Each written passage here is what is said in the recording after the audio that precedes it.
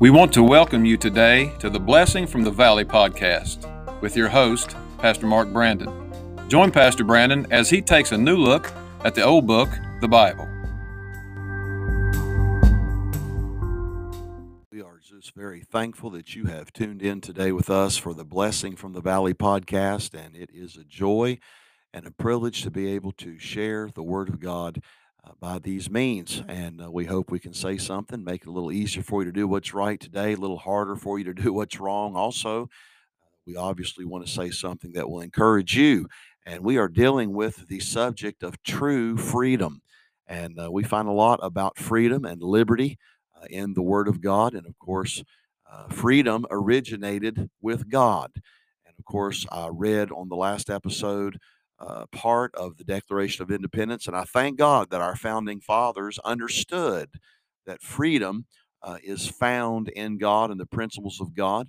And of course, it was the basis for the Declaration of Independence and wanting to come free from the tyranny of the country of England.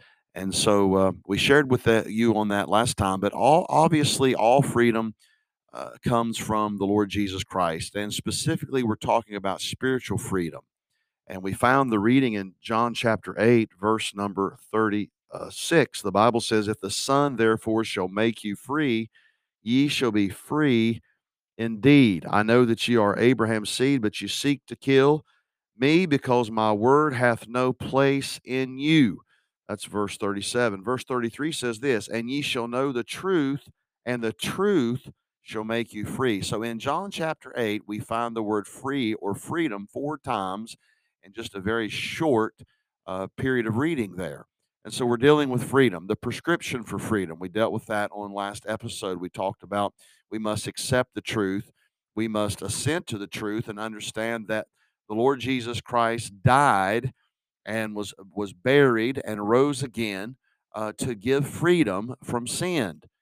So we understand the prescription for freedom. But then today I want you to notice just simply the person of freedom. Verse 32 here says this, "Then said Jesus to those Jews which believed on him, If ye continue in my word, then ye are my disciples indeed."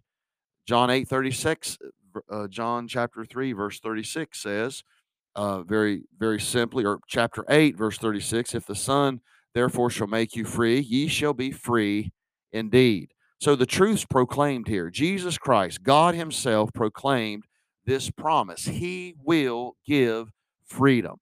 That's His promise. We bank on that. We not only understand the truth is proclaimed, but we understand the proof, the truth is personified. For the Bible says in John 1:17, "For the law was given by Moses, but grace and truth came by Jesus Christ." So what is freedom? Really, the better question to ask, who is freedom? It's in Christ. Jesus Christ gives freedom. So it's in the person of Christ. I'm thankful for that. The truth needs to be perceived. John chapter 7, verse 17 says this, "If any man will do his will, he shall know of the doctrine, whether it be of God or whether I speak of myself." And so I am so thankful we know that the truth, that freedom, spiritual freedom, is in Christ. Now, quickly, as I just look at this simple principle, the promise of freedom. Verse 32 says this, the second part, "If you continue in my word, then ye are my disciples indeed." Verse 33, "And ye shall know the truth, and the truth shall make you free." So he is the free man whom the truth makes free, and all are slaves beside. That's what the great hymn writer William Cooper said. Let me state that again. He is the free man whom the truth makes free, and all are slaves beside. So no matter how many freedoms our nation gives us, or really, they really don't give us any freedoms. All of our freedoms are given by God. Our government was ordained is to protect our freedoms, but it cannot give us the freedom from the shame and the guilt that is imposed upon us by our sins. So the Lord Jesus gives us a promise to be free from sin. In what way? Well, He gives us a promise from the penalty of sin. When you believe on the Lord Jesus Christ, when you trust Jesus Christ as your Savior, then you're freed from the guilt and the shame of your sins. You will no longer be under the penalty of sin. You'll have the peace that only Jesus Christ can give. The penalty of our sin is death, but the gift of God is life. So we understand. And by the way, let me say this: our sin was not given a pass, Christ paid for it. So the Bible tells us that God was just. Okay, well, that means that sin had to be paid for. It wasn't forgiven without the price paid, the debt was paid.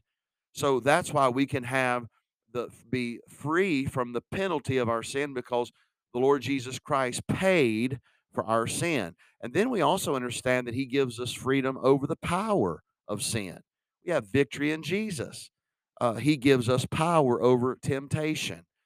The famed psychiatrist Carl Menninger once said that if he could convince the patients in the psychiatric hospitals that their sins were forgiven, here's what he said: 75% of them could walk out the very next day. Think about that, of the freedom from the power of sin.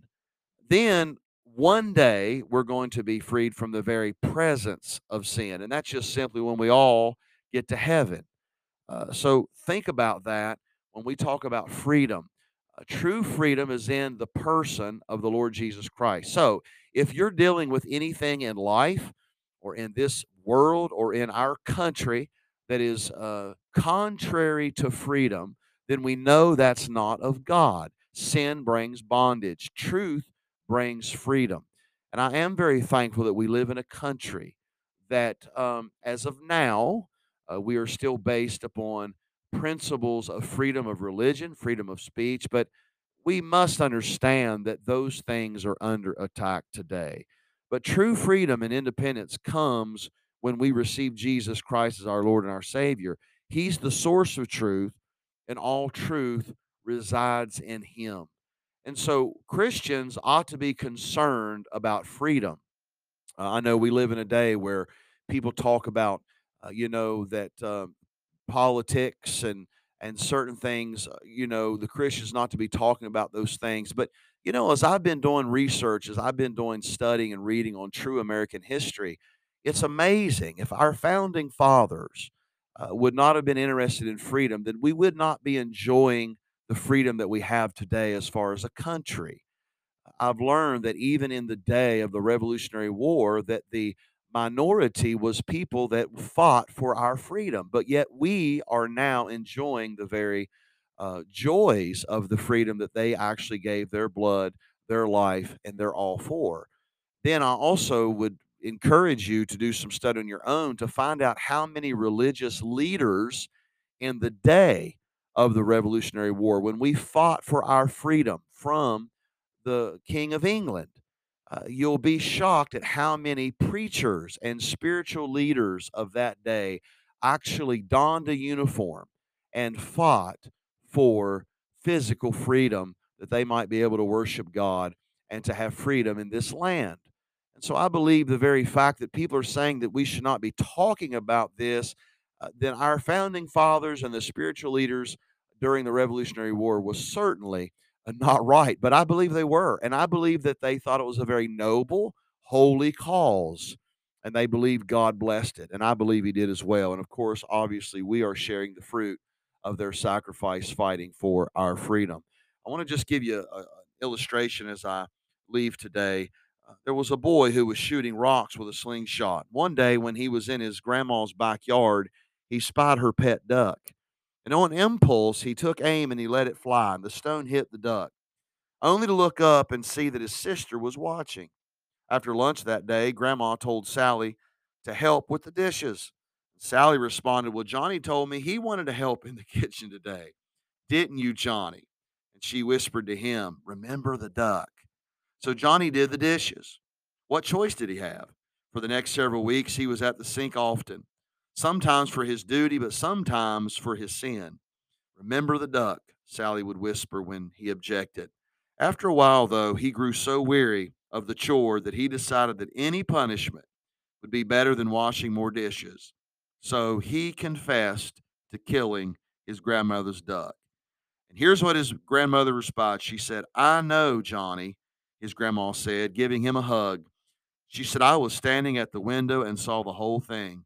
Because I love you, I forgave you. But I wondered how long you would let Sally make a slave out of you. That's a powerful thought, isn't it? He thought his confession would destroy him, when reality, the one who loved him was only waiting for him to admit his sin so he could receive freedom from his guilt. And I want you to know today, my friend, that God is just waiting to forgive you of your sin. And that's why the Lord Jesus Christ came to this earth and died, so that we will no longer be a slave to sin. Thank God there's freedom in the Lord Jesus Christ. The Bible says, and ye shall know the truth, and the truth shall make you free. Then I also love verse 36. If the Son therefore shall make you free, he shall be free indeed. Thank God for freedom. And I'm glad we have a God that loves freedom. And we ought to be a people that loves freedom. So God bless you. Have a wonderful day.